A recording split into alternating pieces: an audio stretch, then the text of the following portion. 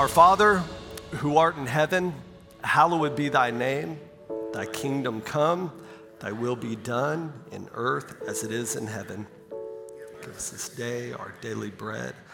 Forgive us our trespasses as we forgive them that trespass against us. Lead us not into temptation, but deliver us from evil. For thine is the kingdom, the power, forever and ever. Amen. Amen. Amen. Amen. Well, I know some of you probably showed up, and if you've seen a copy of the notes today, you're like, great. Of all the Sundays, I show up on Tithe Sermon Sunday. And you would be right about that. We are going to talk about the tithe, why we get the tithe, and just hopefully some information that you may already know, but maybe some information that you've been unaware of. We're going to do that, but before we get into that, I want to make a couple of disclaimers. I want to make a couple of statements, and I want to do this just so we can kind of set the stage as we approach this sometimes challenging topic. Number one, simply this. Today, there are going to be some things that I say, like, again, I said, are challenging. But I want to be very clear in helping you understand that today is not about correction, okay? Today is about clarity. Today is about bringing clarification as to what we at Christian Life believe about the tithe, okay? The reason for that is because in a church our size, we teach this, or at least a portion of this, in our new members class, but in a church our size, we're not naive to the fact that there are still a lot of people who will never go through the membership class. We realize that. We also realize that we have a church that is growing with new believers and new families. Man, the baptism tank, we're dunking people all the time, which is awesome. But sometimes with that, you have to pull back a little bit and go and review the basics so that everybody can be on the stage. Even, our congregation, we literally have a congregation that is spread out all throughout the United States. We get reports, and, they're literally in a dozen states across our nation. And so there are people that have not been exposed to this teaching and understanding what Scripture speaks to related to the tithe. But then, and probably most importantly, we realize that there's some really bad teaching out there about the tithe. And so as a church family, we wanted to bring clarity. We wanted to help everyone understand so that we as a spiritual family are all on the same page about this. The second thing I want to say is that as one of the shepherds in this house, I really want to say things well. Like, I know any of us who preach, we labor over saying things well and choosing what to say and what not to say. And I'm going to trust today that there is a relationship here, and I'm going to trust that there is understanding in the event that I don't say something well, that you're going to give me the benefit of the doubt, and you're going to trust that my heart is pure before you. However, if you do hear something and it just doesn't sit, and you're like, man, what is this guy? Did he just say that? If you pick up some type of offense like that, what I want you to do is I just want you to write me a very long, very detailed, very aggressive email, and I want you to send it straight to me. The address is glenn@clcolumbia.com, and I will be sure to obsess over that and quickly throw it in the trash bin, okay? And then finally, number three, I want to say this. I want to say that I love you. I care for you. What I want to say today, it's about some things, but it's definitely not about other things. And I just want you to understand before we even get into this, everything that I'm going to say ultimately is between you and the Lord. My responsibility as a shepherd, as a pastor, is to present to you, to explain to you, to articulate what the Word of God says and drop it in your lap. And at that point, it then becomes your responsibility as to do whatever rests between you and the Lord. And so I love you. I care for you. I have asked God to purify motives and, again, to be able to say things well. But I want you to understand that when we present a sermon like this, it's important for you to understand that I have no idea in this church who gives and who does not give. I learned this lesson a long time ago. Pastor taught, he said, listen, as a pastor who declares the word of the Lord, there are certain things you want to know and certain things you don't want to know. And what you don't want to know is the people in your church who give big and people in your church that don't give at all. You don't want to know any of it because when you stand to present the word of God, you don't want to target preach. What you want to do is you want to preach with a clear conscience. And so I have no idea. You may be the most exuberant, joyful giver I would have ever met, or you may not give a dime. But I'm just presenting the word so that it falls on who it may fall on, who's here in the house today. And so I want to pray for us today and ask for God's blessing over it. Let's join our hearts together. Father, we do come before your presence, and I just want to lift up your people to you. I want to lift up this moment. Lord, as much of anything, I do pray for clarity, but I really pray for understanding. I pray that each of us will have eyes to see and ears to hear and to perceive what the Spirit of the Lord is saying. And I just pray for that wealth of understanding to really settle upon our hearts today. Help me to articulate well. Help me to speak well. And I pray, Lord, that we will do our best in the furthering of your kingdom. In Christ's name, amen, amen, amen. Well, most of you know I have 23.72 children that live in my house, and one of them is a boy. His name is Easton, who is now 15 and an amazing young man. What you may not know is when Easton was young, when he was less than 2, he was probably 1.5, there was a situation that kind of unfolded at our home. Joy and I were in one part of the house, he was in another part of the house, and all of a sudden, we heard Easton choking. And we rushed to the room, and sure enough, he was like clawing at his throat, he was turning colors. And so we snatched his little body up, and as soon as we jerked him up, whatever was in his throat kind of dislodged, and he swallowed it. And so we called a nurse friend of ours, and we said, we don't know what to do. We've never experienced anything like this. What do we do? And she said, well, the best thing to do, you need to go ahead and take him to the ER, get an x-ray, because, it could have been like a Lego, and he'll just pass it, or it could have been poison. And there's one of these is not good. And so she said, just play it safe, go ahead and take him to the ER, get an x-ray. And so we took little man down to the emergency room there in Panama City. And they took an x-ray, and the doctor came back with this x-ray. And I want to show you a photo of the x-ray. Perhaps. And if you can see in this little body, in his little tummy, do you see that little thing sitting right there? What that is a metal screw. And that's a weird appetite, right? And this metal screw, he just picked up for whatever reason, and he decided to ingest it, and he did. And so the doctor said, look, you can do one of two things. You can either let him try to pass it, but if he tries to pass it, the danger in that is that it could perforate, one of his intestines, and then, that builds upon issue. They said, or you could let us put him to sleep, and we'll go in and we'll go through his esophagus, we'll retrieve it, we'll pull it out. And so naturally, we didn't want to take the risk, and so we transported him to another hospital a couple hours away, where they were able to put him to sleep and to do the procedure. And they did it successfully, and everything seemingly was fine. What happened in the months and the years to follow was that this situation, from what we can suspect, triggered something in his physiological state.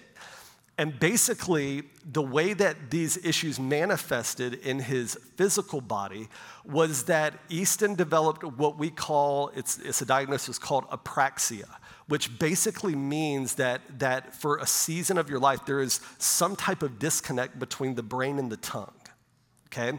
And so what that meant was that Easton's life was greatly affected in his speech. He didn't speak like in sentences till he was almost 6 years old. It was just little tidbits here and there. We had speech pathologists come into our home and, just on and on and on.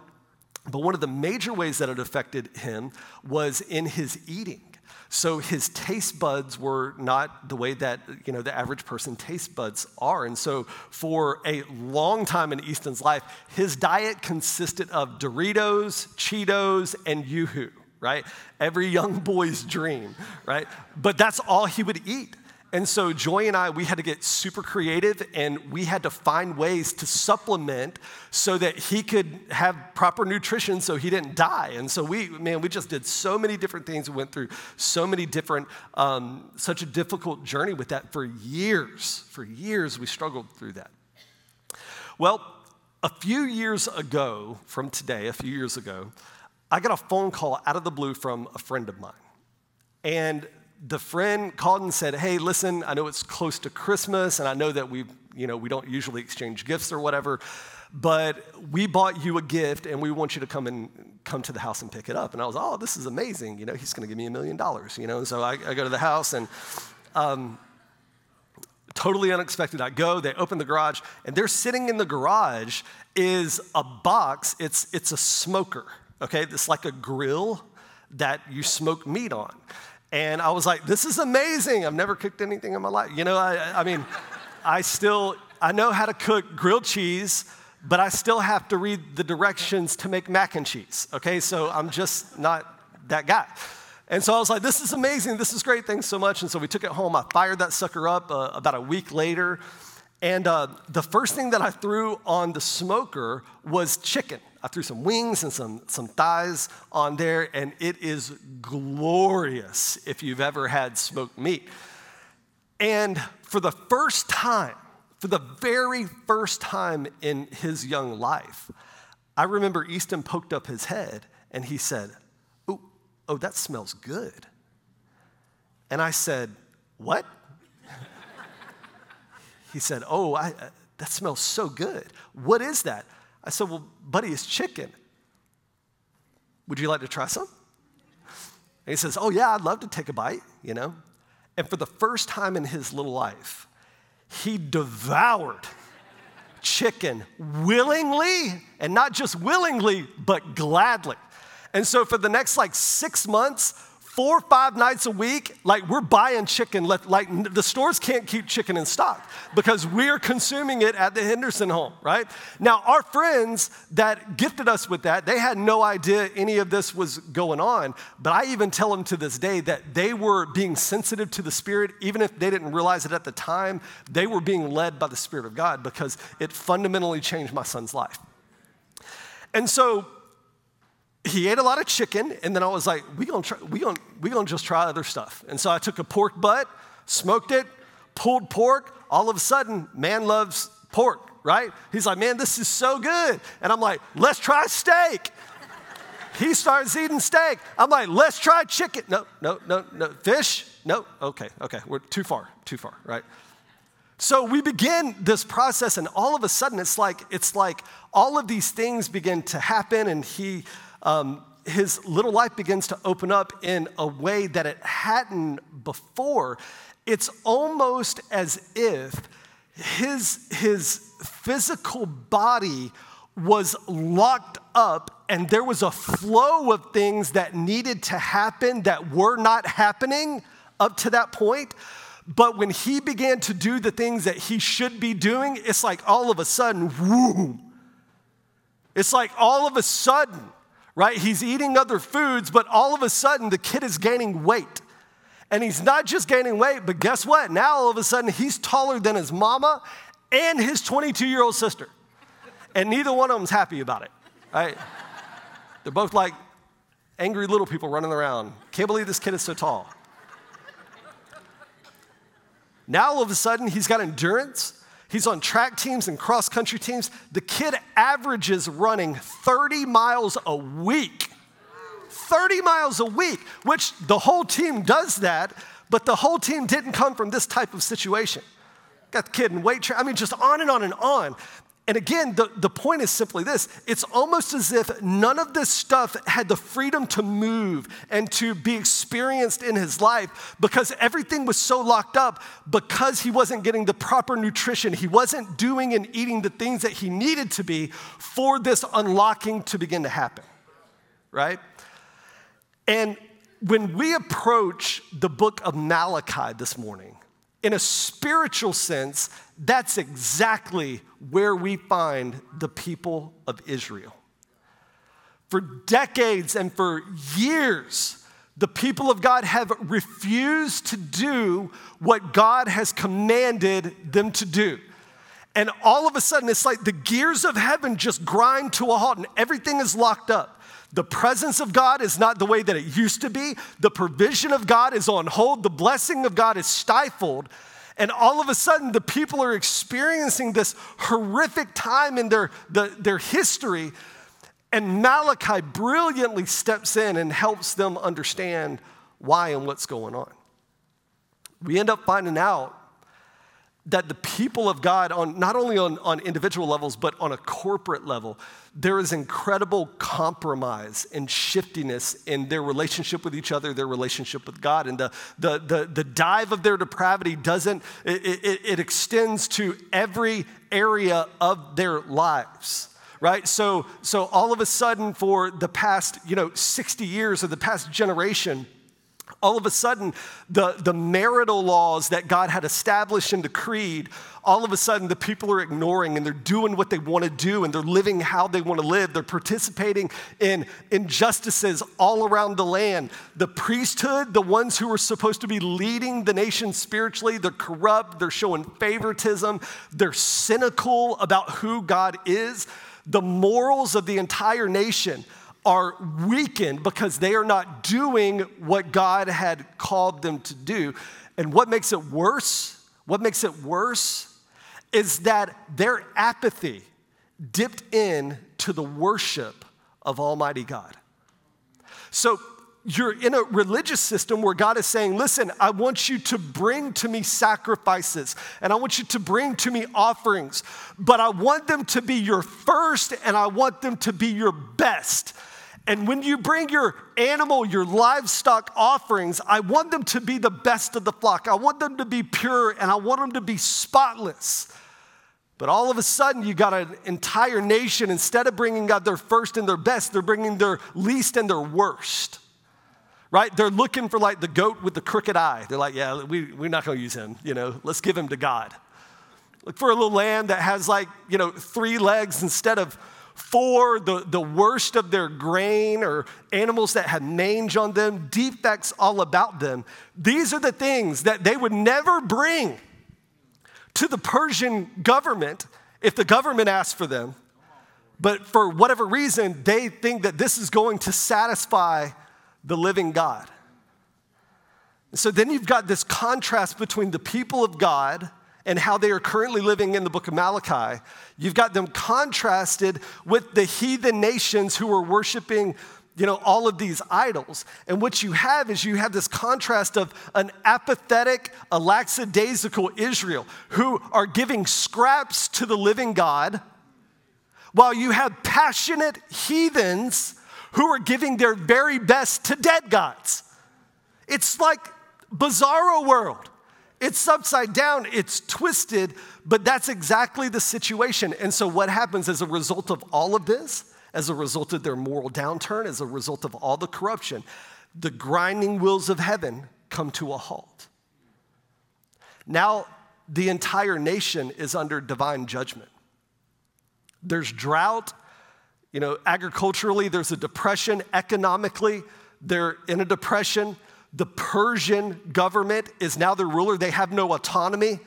Everything about their lives individually and everything about their nation as a whole has been locked up. And Malachi steps in brilliantly with a prophetic voice.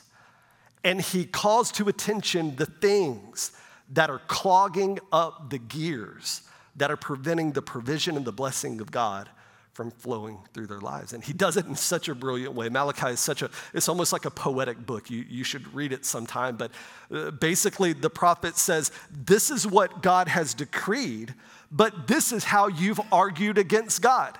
And this is what God says is the final word, because God always gets the final word. And just back and forth, 6, 7, 8 different times, this is what God said, this is how you argue, but this is what God said.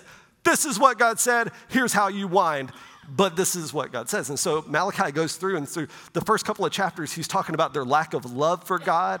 He's talking about their lack of purity, their immorality, the corruption. He's talking about all these things. All of a sudden, when we approach Malachi chapter 3, the Lord pauses and he focuses on something that the average person just wouldn't think. It just doesn't necessarily naturally fit into this narrative. But Malachi begins to talk to the people about their neglect of the tithe. Okay? Listen to the pattern here. This is the Lord speaking through Malachi. I, the Lord, do not change. So you, the descendants of Jacob, are not destroyed. Listen to me, that's a statement of mercy. That is God saying, you have not done anything that I've asked you to do. You are in gross rebellion and gross depravity. But because I, the Lord, do not change, I will not destroy you. I will keep my promises to preserve you. But ever since the time of your ancestors, you have turned away from my decrees and you have not kept them. Return to me, and I will return to you, says the Lord Almighty. But you ask, how are we to return? And God replies, will a mere mortal rob God? Yet you rob me. But you ask, well, God, how are we robbing you? And this is what the Lord says. He says, you're robbing me in tithes and offering. You are under a curse, your whole nation, because you're robbing me. Bring the whole tithe into the storehouse, that there may be food in my house, and test me in this, says the Lord Almighty, and see if I will not throw open the floodgates of heaven and pour out so much blessing that there will not be room enough to store it. I will prevent pests from destroying and devouring your crops, and the vines in your field will not drop their fruit before it's ripe, says the Lord Almighty. Then all the nations will call you blessed, for yours will be a delightful land, says the Lord Almighty. Now in Israel, the people were called to give in 3 different ways. First, they were called to give sacrifices, animal sacrifices, grain sacrifices. They were also called to give free will offerings. We'll talk about those later. But the first way that the people of God were commanded to give is in the tithe. And the first time we see this is in the book of Leviticus. Listen to what Scripture says. This is the Lord speaking here. He says, a tithe of everything from the land, whether grain or from the soil or fruit from the trees, belongs to the Lord. And listen to what the Lord says. He says, for it is holy to the Lord. He says the tithe is holy to the Lord. And so this is kind of how it would play out. Once a year, the people of God would bring to the priests a tithe. And this tithe was designed to sustain the priests and their families, because Levites, the priests of that day, they were not allowed to own land. They didn't inherit anything. And so everything that they received for their sustenance came from the people of God. This is the way that God designed it. And so it would come to care for the priests, but it would also come to make sure that the temple of God, or in that day, the tabernacle, and later the temple, and then the synagogues, all of these things were well maintained. All of these things were taken care of so the ministry of God could go forth. Another time of the year, during one of the festivals, there was another tithe that was given, and then every third year, there was a tithe that was given, and this tithe was designated to the poor. It was to help widows and orphans and those who were needy or disabled, who really need sustainability. And the reality is this: if you do the math at what God had called Israel to do, every year the people were tithing, they were giving about 23% of their income.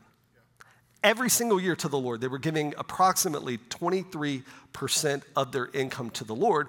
But this is what the Lord required. Why? Because it was very important to him. It was holy to the Lord.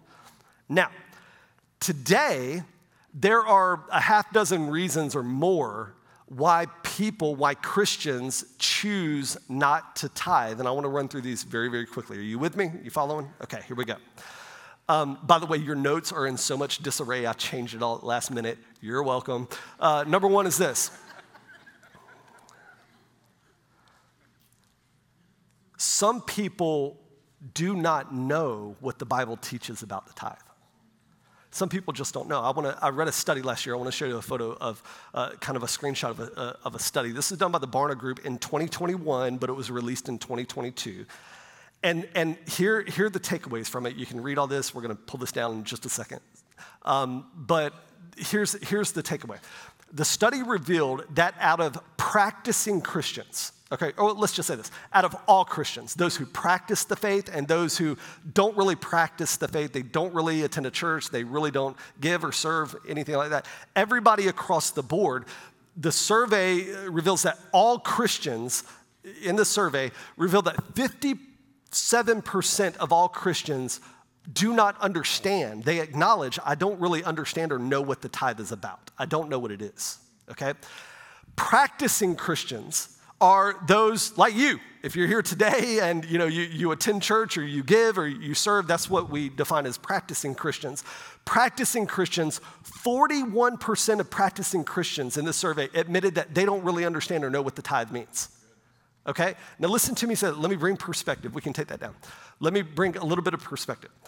In a church as large as Christian Life, okay, this could mean that there are hundreds of people that come week in and week out who just don't know what the tithe is. They don't know anything about what I'm talking about today. And I'm going to say this, Christian Life, our metrics on almost every single level, we are way above average. We are way above average. So that 41% probably isn't true for the Christian Life family, but even if it's 30% or 20%, that means that there are hundreds of people that are attending our church that just don't know about the tithe.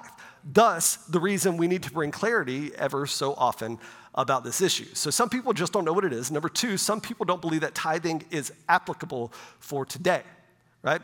So there are some people that say, well, isn't that Old Testament, right?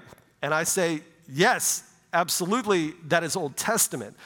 And because of the grace of God through Christ, we are free from the law. We're not bound to the Old Testament law. We're not bound to the cultural and the civic and the ceremonial laws that Israel had to participate in, right? This is why you can eat seafood. And I thank God for that because I love some raw oysters, okay?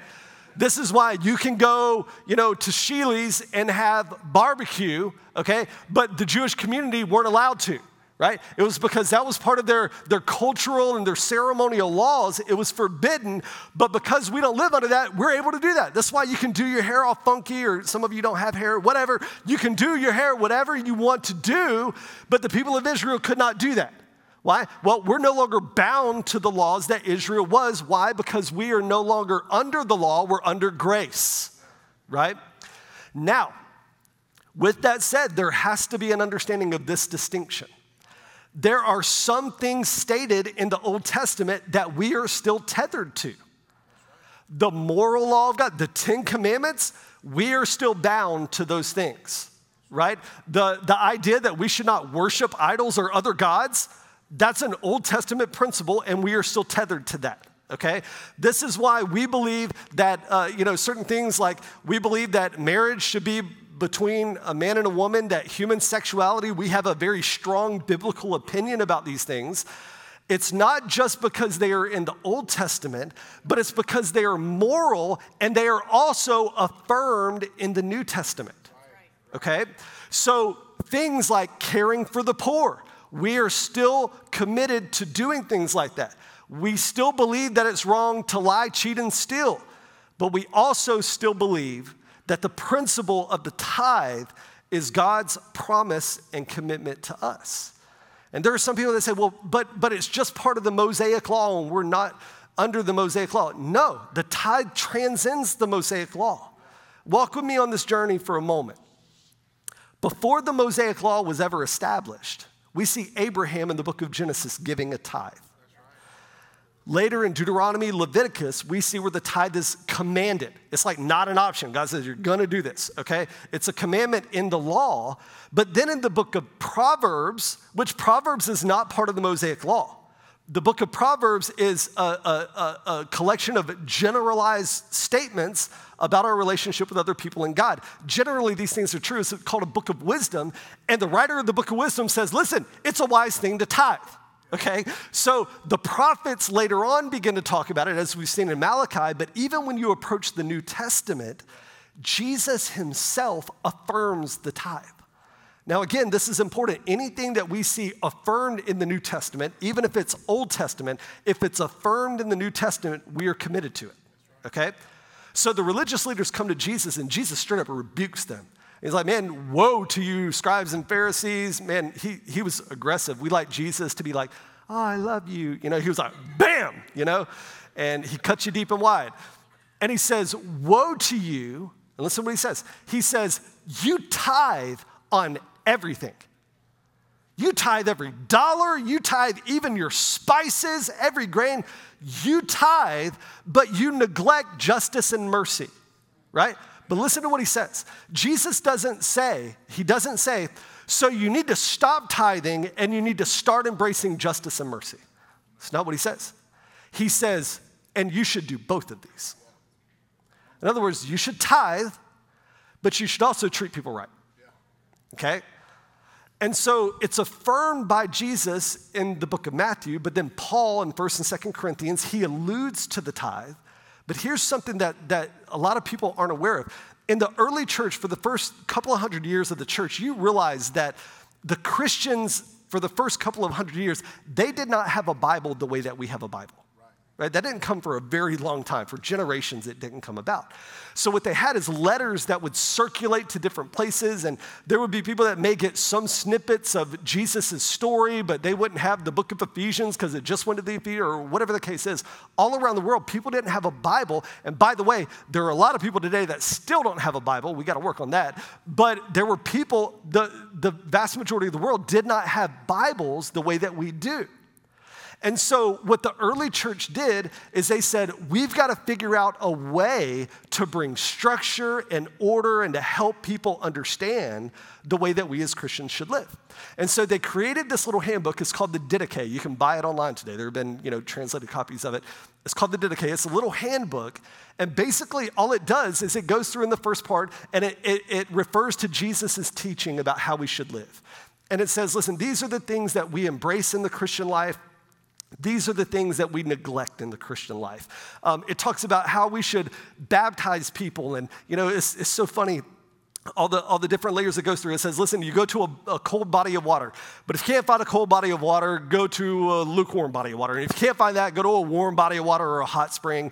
If you can't find that, it just keeps going down. And basically what they're saying, look, we're going to give you a way to do it, but if you got to figure out, just get it done. Just get them baptized, okay? So it's very intricate, very layered, and very detailed. But as a part of the Didache, there is an entire chapter, I think it's chapter 13, that is dedicated to the tithe. And so all the way back from, prehistoric times with Abraham, all the way till after the resurrection and New Testament was written, for hundreds of years, this was the practice of the Christian church. It was understood that this was not an optional thing for the people of God, but it was something that God had called all people to. So some people believe it's no longer applicable. We do not believe that. We fully believe that this is the structure of God financially to sustain not only the people of God, but the ministry of God. Number 3, some people do not have the faith that God will sustain their finances. And let me just say, I get it, especially, in our current economy. I mean, things are incredibly uncertain. Things are incredibly fragile. But can I just remind you that the economic situation of Israel, when Malachi is writing to them, is far worse than what we're experiencing today. But yet God still calls them to obey. Even in difficult, uncertain times, listen to me. You know that you're going to eat tonight. They didn't, okay? but yet God still called them to obey. And so we, had this situation where it's like, I'm not really sure if God will, and again, I understand. I logically understand. I get it. What I'm about to say is not meant to be combative. It's meant to help you think, or help us think, okay? It's fascinating to me that we entrust God with something so eternal as the salvation of our souls, right? You don't lie awake at night, most nights, I hope you don't, and just like, man, am I going to hell? What's going on? I trust in the grace of God, I try, but I just don't know. You're not going to a counselor because of that kind of stuff, I hope, right? But the fascinating thing is we trust God with something so everlasting as our eternal souls, but yet we look at something that is so earthly and so temporal, like our money, and all of a sudden we got questions. Will God provide? What do I need to do? What does this all look like? But yet we sleep well under the grace of God, right? And again, we should. I'm not saying that. What I am saying is that we should sleep well under both, under every category. We should sleep well knowing that our Father is overseeing us, okay? Number 4, why many Christians today do not tithe. Some people don't trust churches due to bad experience of the past. I get it, okay? We all remember the 80s and the 90s, some better than others, okay? Some of you weren't alive. We remember the mega ministries, the embezzlement, the abuses, we get that. All of us over the past 10 years have seen these, mega institutions of ministry that have grossly misused, the finances of the Lord. I get that, okay? But again, not in a combative way, but I want to say this gingerly. I want to say that we have to get to a place where we remember that when we give our tithe, you are not giving your tithe the Christian life. You are giving your tithe to the Lord, right? Christian life will be accountable before the living God.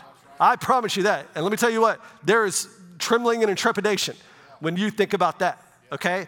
And so there is strong accountability now, but there is definitely going to be accountability in heaven. And we keep that at the forefront of our attention. But as far as it goes individually, we've got to remember that you're not giving it to your local church. If this isn't your home church, if you tithe to your home, you're not tithing to your home church. You're tithing to the Lord. And they are accountable for how they deal with it in the same way that the priest in the book of Malachi during his time, they were. Okay? Number 5, very quickly, some people just don't remember, all right? Once again, I get it, okay? I understand. That's why we have set up scheduled giving, okay? This is why we remind people every single week, but I get it. This is a valid reason that they just don't remember, okay? And then finally, number 6, some people just don't care. They're like, I know what the Bible says.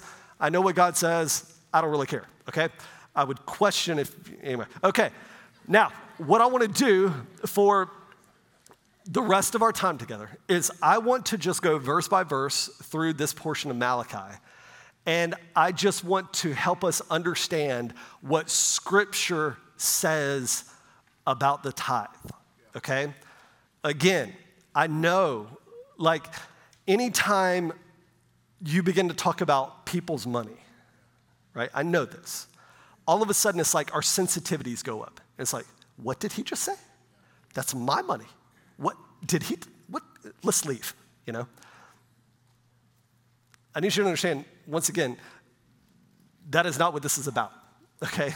What this is about today is clearly articulating what the Lord says about the tithe and letting it rest in your conscience, okay? And let the Lord do his work, whatever that ends up looking like. So I want to break down 9 elements, and we're gonna clip through this, okay? 9 elements of the tithe and all about it. Number 1 is this.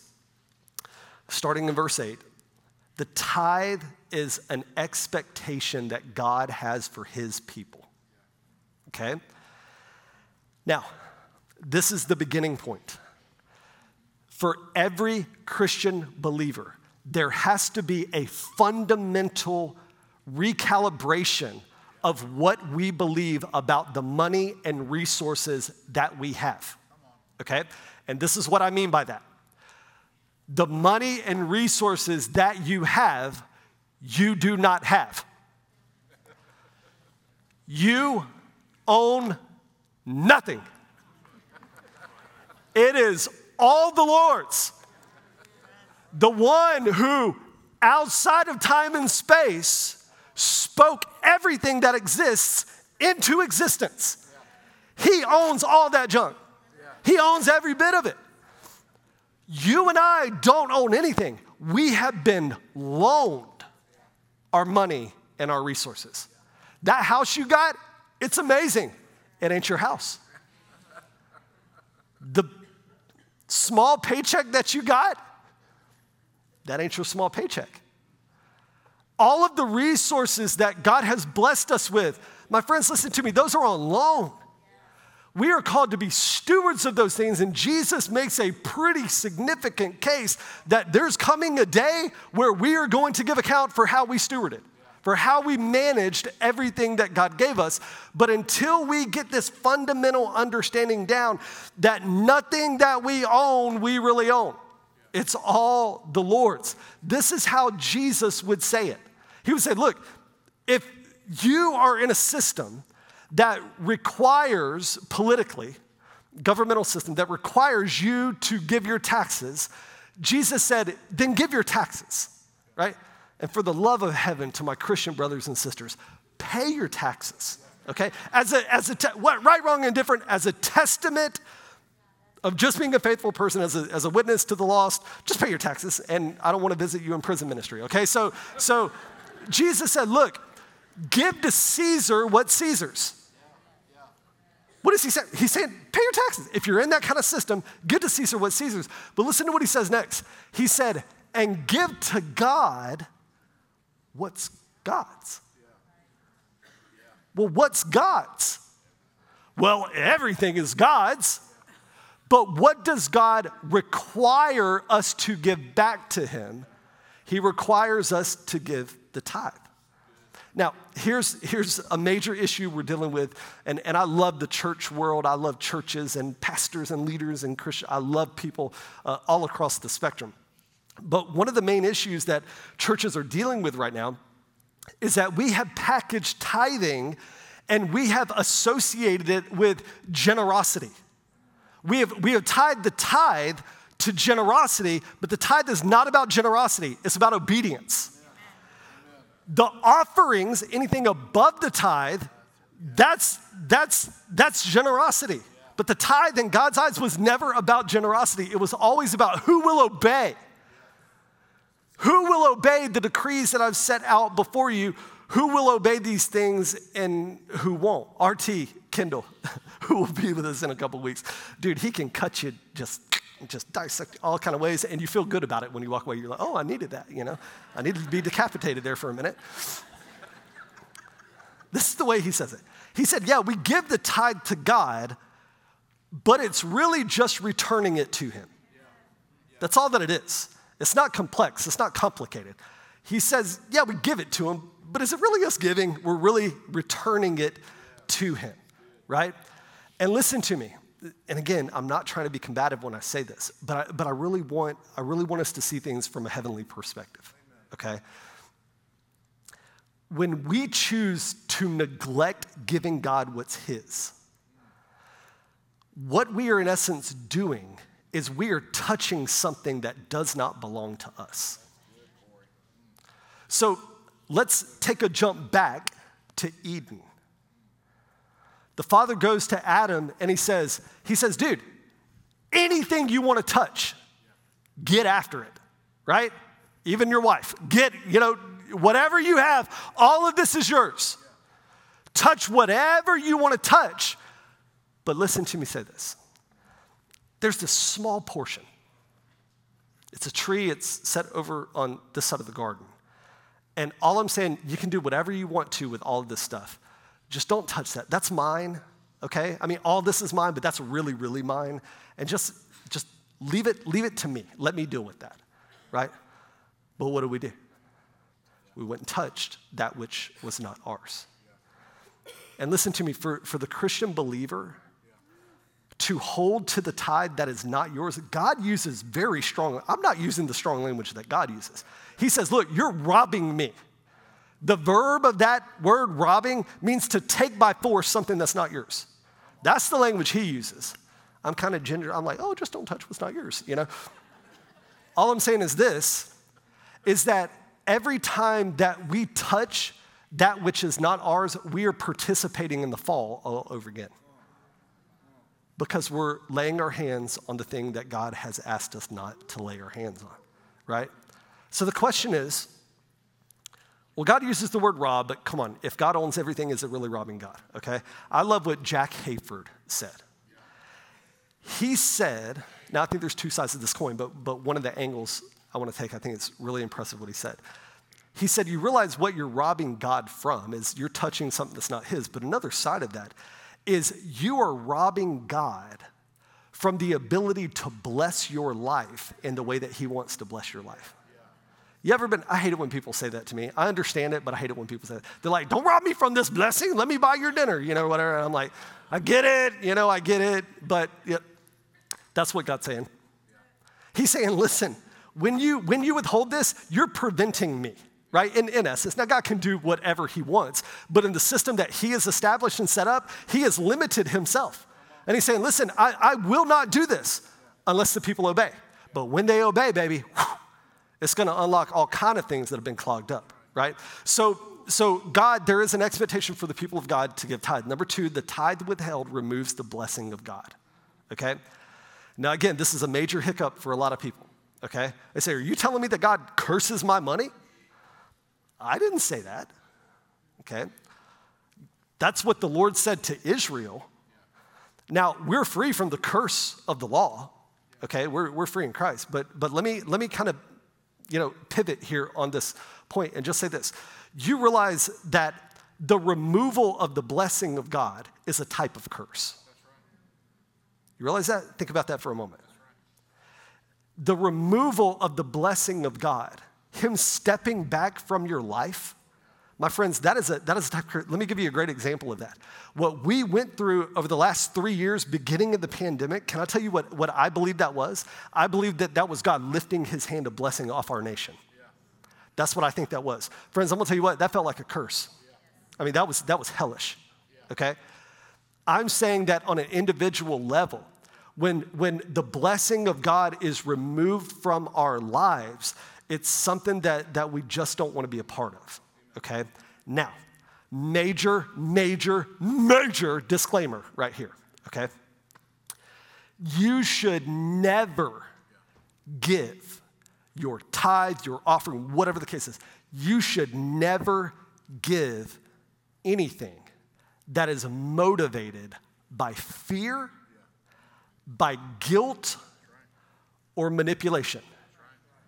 And you say, well, Corey, I'm feeling guilty right now. Baby, that ain't me. That's the word of the Lord. And maybe it's not guilt, maybe it's conviction, okay? And there's a difference, but I'm just saying you should never give. Listen to me, I have labored before the Lord, knowing that the series of sermons was coming. I've labored before the living God, and I've said, God, if there is any level, any minute ounce of manipulation that is in my soul, even if I'm not aware of it, purge me, Lord, because I don't want to be a part of any of that. Because I'm smart enough to know that I will give an account for every word that's spoken from this pulpit. And baby, I don't want anything to do with manipulation or fear or guilt or anything. I don't want anything to do with it. That's not the way of the Lord. But let me tell you what we should be motivated to get by. We should be motivated to get by promise. We're going to talk about that in just one second. Number three, very quickly, the tithe is a full 10%. The word tithe just means a tenth part. It means 10%, okay? And according to Scripture, I'm just saying this for clarification, according to Scripture, anything less than 10% is not, you cannot define that as tithe, okay? It's just not, okay? Number four, the tithe is a partnership with God. Listen, every time that you tithe, and you tithe to Christian life specifically, you are partnering with the Lord, but you're also partnering so things like ministries like VBS can become a reality, that can change the lives of hundreds of children. You're partnering with ministries like our young adults that are trying to reach over the cliff and retrieve those who have fallen into deconstruction. You're partnering with outreaches that will happen on a local level. You're partnering so that we can have staff members who can take care of their families while they're doing the work of the Lord. You're partnering with our life groups, which, by the way, are thriving here so that we can grow in the grace and the knowledge and the love and the understanding of the Lord Jesus. You're paying your tithe so that we can do things like print these fancy bulletins, right? And you look at that and you're like, dude, who cares? Listen to me. A lot of people care. A lot of people care because they will take these things home and they will study them later and they will grow in their faith later. But we couldn't have done that unless the people of God were giving to the kingdom of God. When you tithe, there's a partnership that's going on with God. And this, I want to blow your mind, I hope. Every time you partner with the Lord partners with you. Every time. It's almost as if, when you get your paycheck and it goes into your bank account, which is really just numbers now. Okay, but anyway, let's say that they're dollars. Let's say that they're dollars in your bank account. When you have predetermined, I am giving God what's God's, even before you give it, do you realize that there is a supernatural anointing that is on that 10%? And as it's in your bank account, listen to me, as it's in your bank account, that bleeds off into the other 90%, and that's how God's partnering with you. Because he is doing more with the 90 than you could have done with the 100. It's an upside down kingdom. It's backwards. It doesn't make sense, but it is the kingdom. And it's the way of the Lord. It's so that God can show himself faithful and true. So every time you partner with the Lord, he partners with you. Number 5, the tithe reveals God's commitment to us and to his word. Listen to me. The only time in scripture the Lord says this, he says, test me in this. And this isn't like some angry God who's like, dadgummit, I told you, test me in this. That ain't it. This is a good God. This is a benevolent Father who is pleading desperately with his children. Please learn to trust. Please remember that my eye is on the sparrow and my eye is on you. Please remember that it is impossible without faith to please the Lord. But also remember that I am the Lord and I am not like man and I do not lie. And if I say that I'm going to come through, I will come through. You can mark it down. This is God's plea to us that we would trust him for the unlocking of heaven into our lives. Number 6, the tithe unleashes a supernatural blessing. Honor the Lord with your wealth, with the first fruits of all your crops. Then your barns will be overflowing and your vats will brim over with new wine. That's amazing and that's true. If you've experienced that, you know everything that I'm saying is absolutely reality. But I want to remind us that the blessing and the fruit of the tithe and our offerings that we get, when we receive back from that, you realize that that's not so that we can live in the lap of luxury, right? You realize that's not so you can be by the pool with your daiquiri and a virgin daiquiri and hopefully virgin daiquiri and just chill and experience all this for your good alone. That's not what this is about. Oftentimes the overflow of God, the windows of heaven being opened are not about our comfort, it's about our destiny. Very quickly. Most of you guys know that my wife and I, we have 2 biological children. We've adopted 3, okay? And adoption is not cheap, okay? We need major reform in our nation about that, okay? But we adopted 3 children. The average cost to adopt a child is about $42,000 before travel expenses and all that kind of stuff, okay? The first time that we adopted a child, it was incredible. We saved, we sacrificed. The community of God, the people of God gave sacrificially. It was incredible. I mean, God just absolutely, the people of God absolutely showed up in an incredible way. A few months later, after Ella was born, we got a phone call from our attorney, and the attorney was saying, there's another baby on the way, okay? Ella's gonna have a sister, and we wanna know if you would consider adopting this child in your family. Now, instinctively, we're like, yes, we'll figure it out later, but yes, But we had to take a step back, and we had many conversations, went through prayer, fasting, counsel, all this kind of stuff. And we only had a very short time frame, but by the end of it, we had agreed that whatever we got to do, we're going to make this happen. We're going to bring home this child. We feel like it's part of our call. We feel like it's part of our destiny, and it's part of this child's destiny.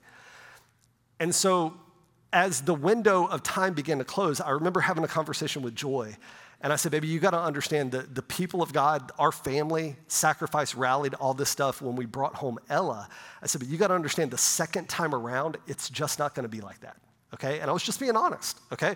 People love new stuff, right? They rally around something new, but the second time they're like, oh, come on, dude. Again, raise your own money, kind of thing. And so I just told her, I said, people, it will just be different this time around, and we've got to be prepared for that. And so the window of time was closing, and we had about 6 weeks left, and we had only been able to save and to raise $7,000 out of 42. So we needed $35,000, right? In 6 weeks, because in adoption, you can't show up and be like, hey, can I pay you month by month? They're like, no, 100% right now, or the kid doesn't come home with you. And so we had 6 weeks to do this, and I remember we were on a trip in December to visit our family, and I remember having a conversation with Joy, and I said, she was like, what are we gonna do? I don't understand. And I said, listen, whatever we gotta do, we're gonna make this happen.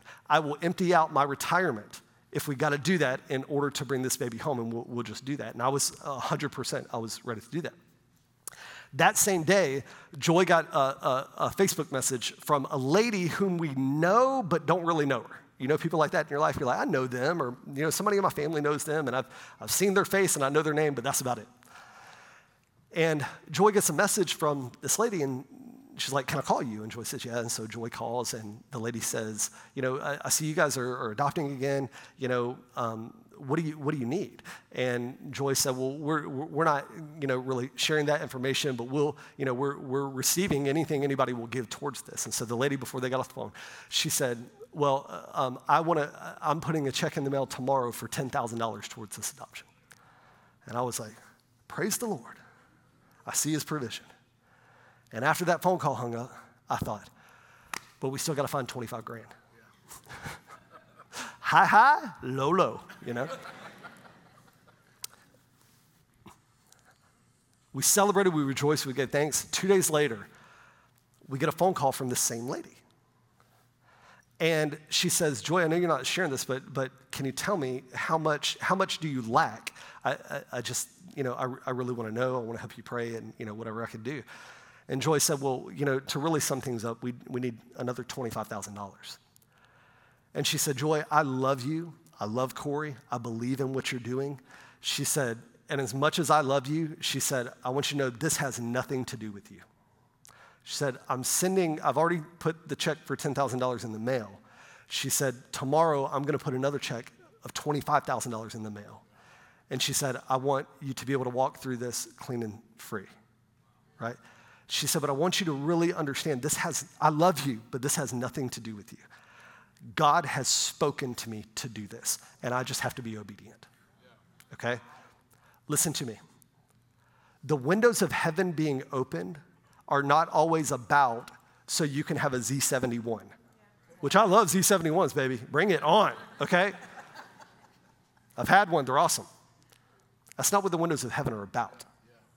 The windows of heaven are more about God fulfilling the destiny that he has placed on your life and making provision for that so that you don't have to worry.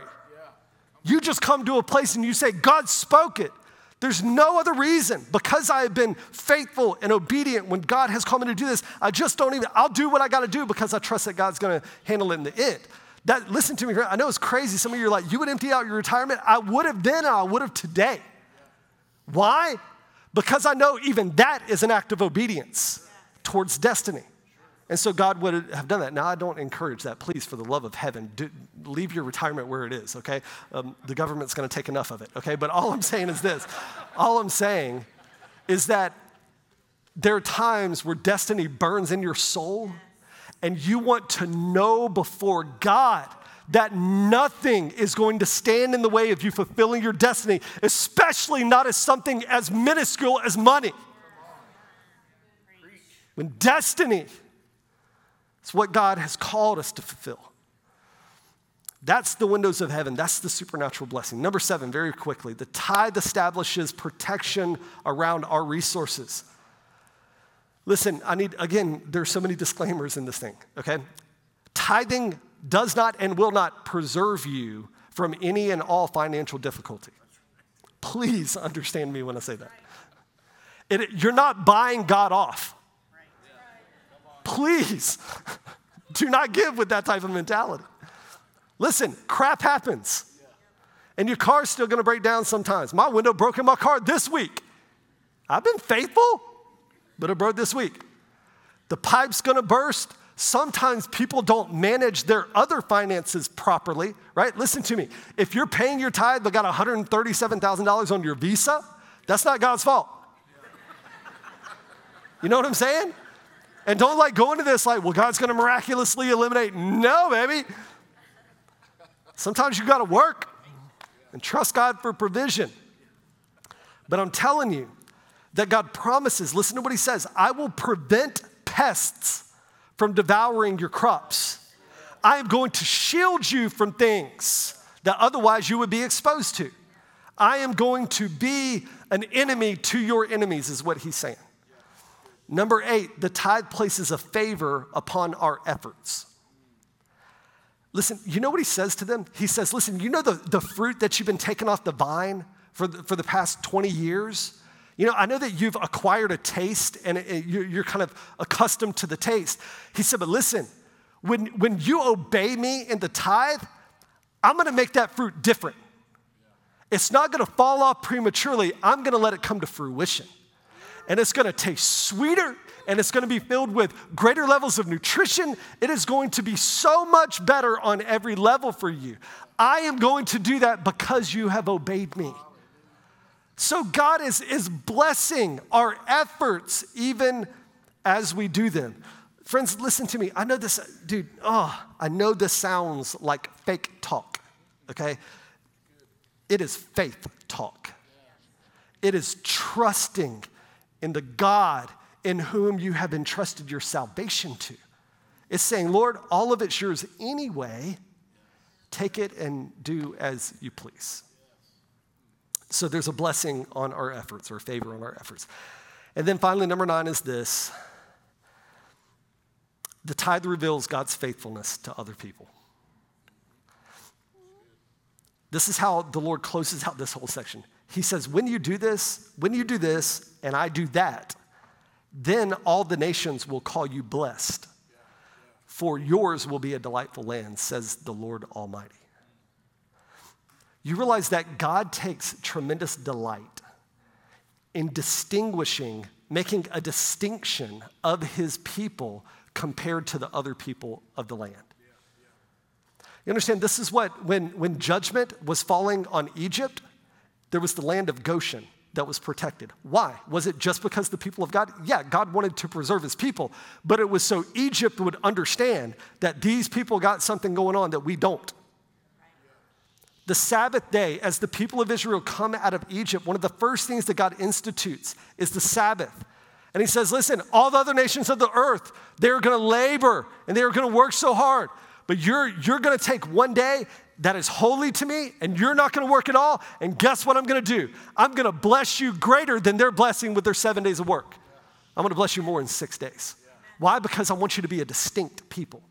This is partly what circumcision was about, so that people would understand who are the children of God and who are not the children of God. In modern times, water baptism, this is a distinct marking of those who are the people of God and those who are not the people of God. And this is what the Lord says. He says, even with the tithe, it will be a testament to those who are not my people, that God can be trusted.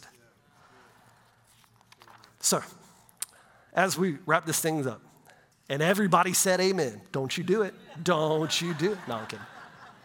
I love you. I hope you're with me. Again, Glenn at Christian. All right. So ultimately, anytime you have a talk like this, ultimately this is where we land. I don't even want to use the word cynical, but cynical people, this is what they will ask. Are you telling me that God needs my money? And if it hasn't been clear up to this point, I want to make it super clear. Tithe is not about money. It is about worship. It is about trusting the living God. It is about bringing my first and my best as an act of worship to him. And listen, can I say something super scary to you? I hope this is scary, not in a manipulative way, but I hope it's like, oh yeah, wow. You realize that every single human being on the face of this planet gives tithe.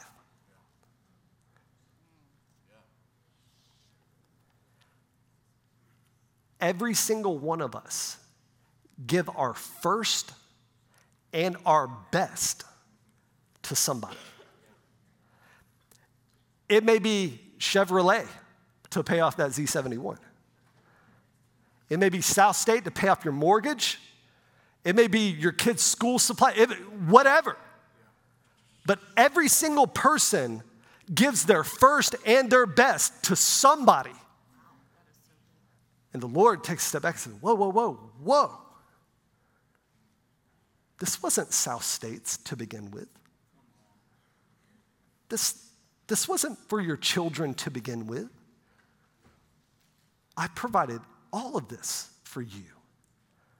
And I'm just simply saying, I want your first and your best. Listen to me. God does not need our money. Listen, he says, you know all the animals of the forest? They're mine. I own the cattle on 1,000 hills. You know what he's saying? He's saying, I own the dollars in every bank account.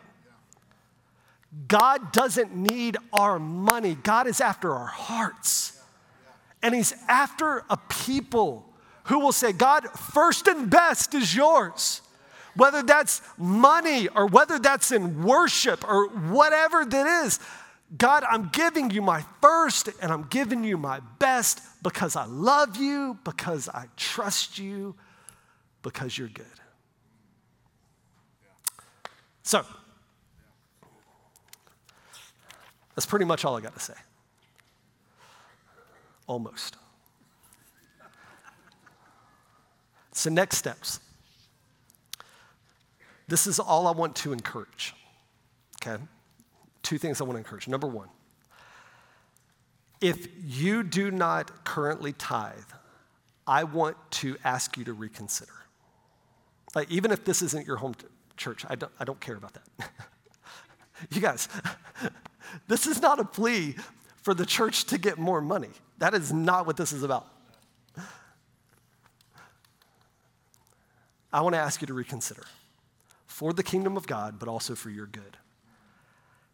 To do that, it's going to require a plan that is filled with diligence, filled with wisdom, and filled with faith. So I just want to ask you, God says, test me in this. Please, test me in this. Let me prove my faithfulness. Number 2, if you do currently tithe, which my assumption is that is most of you in this room today, okay? I am going to ask you to continue giving your tithe, but I'm gonna throw something in there. I want you to recommit giving your tithe with a disposition of faith. Okay? And let me explain. I got married at 19 because she wouldn't let us wait. She was just it was either that or sin, so I said, let's get married. Okay. So I got married 19. a little over a year later, we had our first child, okay? I had been working at AT&T for a few years, and I had, God had given me favor, I'd been promoted a couple different levels, and all of a sudden, I get called into an office one day, and I am told that the position that I have across the board, they're eliminating. Okay, 400 people being laid off today. Okay, devastating. I didn't know what to do. So, in the same conversation, the lady that's breaking this news to me says, however, there is a corporate sales position that's available, and we would love it if you would interview for it. Now, I didn't know anything about sales, right? I had tried to sell drugs as a kid, but it didn't go well, And so I was just like, that's the only, do you have any sales experience? Marijuana? I don't know, LSD, so it didn't go well. And so I was just like, I don't know what to do. But I was also in a situation where I'm like, well, at least it'll buy me a few months. I mean, truly, that's my mentality. At least it'll buy me a little bit of time. And so I was like, heck yeah, I'll be the best salesman you ever seen in your life, And so I interviewed for it. I was hired, all that kind of stuff. And I remember being super intimidated about that because my personality is not like that. I'm not, my son-in-law is, he's very charismatic, a people person, different things like that. I love people, but I don't feel like I'm very charismatic and, can draw people in, whatever. And so I was super intimidated. I remember, having conversations with Joy, and I remember having a conversation with the Lord one day, and I said, Father, I'm all up in my feels about this. I'm super insecure. I don't think I can do this, but let's make a deal, And I said, Father, I went through all this training and, whatever, and I said, Father, I will do everything that these people have told me to do to be successful. I will work harder than anybody in our office. I will bust my tail. I will do everything that is required of me to be successful, right? But I will also commit that regardless of what happens, I will give you your tithe, right? And I remember I would take on Sunday mornings, I would take this before we were in ministry. I would take the offering envelope, and that was when you had dollars and stuff and checks, and we would stuff them in there before texting and all that. And I would take the envelope, put it in there, and I would literally stir my faith. I would say, Father, I just need you to come through. I pray that every dollar in this envelope blesses the kingdom, around the world, here, local. I want it to do everything that you can accomplish with it. But Father, also for me and my family, I need you to sustain us. We trust you with this, and I give the offering every week, and I committed to doing that, or give the tithe every week.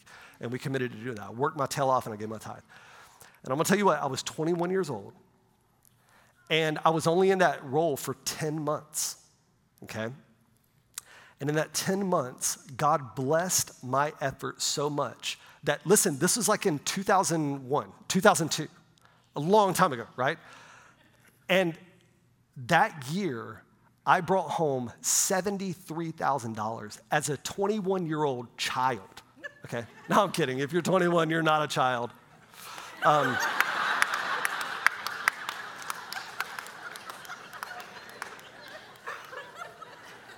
mean, dude, 73 grand, I know today that'll buy you dinner, but then that was good and sustainable for anybody at any level in American culture at that time. And God absolutely opened, and listen to me, in 10 months he did that. Was it anything I did? I worked hard, right? But I committed to give God what was his. I wasn't going to touch what wasn't mine. And I committed to doing that. Now here's the irony in it, is that at the end of the 10 months, the reason I didn't work for AT&T anymore is because God had called Joy and I to serve at a church in Panama City that month. And that's where we spent almost a decade of our life serving. And I went from $73,000 to $24,000 the next year, right? That's irony. That's funny. I mean, that's just, you got to laugh, right? I mean, and listen to me. We know what it's like. We know what it's like. There were times when we lived in that season, we knew what it was like to pay our electric bill on a credit card. Don't recommend that, but we had to do it to survive because I wasn't going to touch what was God's. I was just committed not to touching what was God's. I remember what it was like to boil hot water so that Joy could have a hot bath. because there was no insulation in our home. And so every time the hot water got hot, it would turn cold immediately. And so constantly just running back and forth, different things. I remember stuff like that, right? But listen to me again. Let me trace this back for you again and help us be reminded that the floodgates of heaven and the supernatural blessing are not always monetary. My move from AT&T to ministry was about destiny, not about money. And so listen to me. So that year, man, God did something so deep in my soul. God did something so deep in my soul, and it gave me a confidence, and this was the confidence, that anytime I felt like God was calling my family to do something, there was a confidence that because we had obeyed the Lord here, and as we chose to say yes here, that he was going to provide for us. Listen to me. You know, I've only had like 2 major jobs, I guess, the other church and this church. You know, when I came to Christian Life, I never asked how much I would be paid. You know why? Because I knew that God was going to provide. I mean, and again, that sounds kind of arrogant. That's not what I mean at all. God did something in me, and unconsciously, it's just this mindset that God is going to provide. And I know how that falls on the ears of somebody who has just struggled financially and just, it feels like, I know how that falls on you. But I just want to remind you, reignite your faith. Let your obedience be mixed with faith. It's awesome. If you're already tithing, that's awesome. Me too. But listen to me. Your faith is the fuel that is poured out on the flicker of obedience. And that flicker of obedience mixed with faith becomes something. It explodes into something that you have no clue what it can become. I know this sounds like prosperity preaching, but man, if you know me, you know that ain't me, okay? But I'm going to tell you this. This is provision preaching. And this is providing preaching. And this is pointing you not to a system, and that's not what this is. This is pointing you to the living God. To say, Lord, I love you. I trust you. I'm not going to touch what's yours. I bless you. So I hope you've heard my heart this morning. I love you with all my heart. Next week, I'm so excited. I hope you come back next week, okay? Some of you guys are like, this guy? No, where's Chitty? You know? I've got some very exciting things to share next week. Very excited about that. I've asked Pastor Justin to come and to pray a special blessing over you, not only for your finance and all these resources and stuff like that, but for us as a congregation, as the family of God, to be a part and to partner with God for what he wants to do in the earth today. Amen. Amen, Pastor Justin.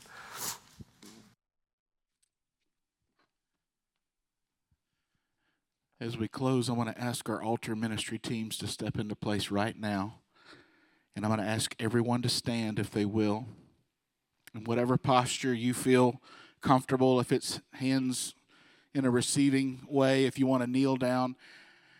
I felt like the Lord asked me to kneel, so that's what I'm going to do. And that's not a manipulative thing. I'm just trying to be obedient because the Lord knows what that means between me and him and for what he wants to use it for. But I want to pray a prayer of blessing over you. And then if you need prayer this morning, if you need to give your heart to Christ, if you need to rededicate your heart to the Lord, if you want to be filled with the Holy Spirit, if you need healing in your body, if you need direction, stability, peace, whatever, and you want somebody to agree with you in prayer, that's what our altar teams are here for this morning.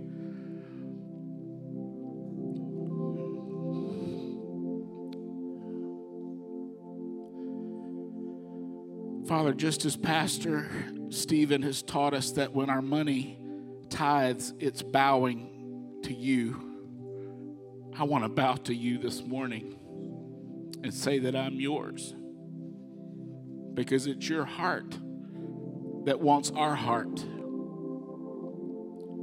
And Lord, I'm asking you to move in lives right now in such a way where we begin not to see our temporary problems or obstacles, especially related to finances, but we would begin to see ourselves as you see us and the destiny that you've placed on our lives.